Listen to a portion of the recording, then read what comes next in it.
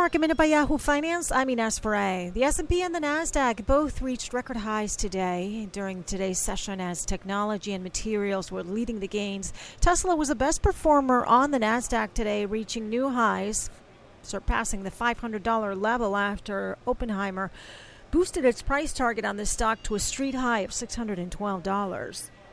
Meanwhile, Abercrombie & Fitch was seeing a pop today after reaffirming its fourth quarter sales guidance given its record revenues in the U.S. over the Black Friday week.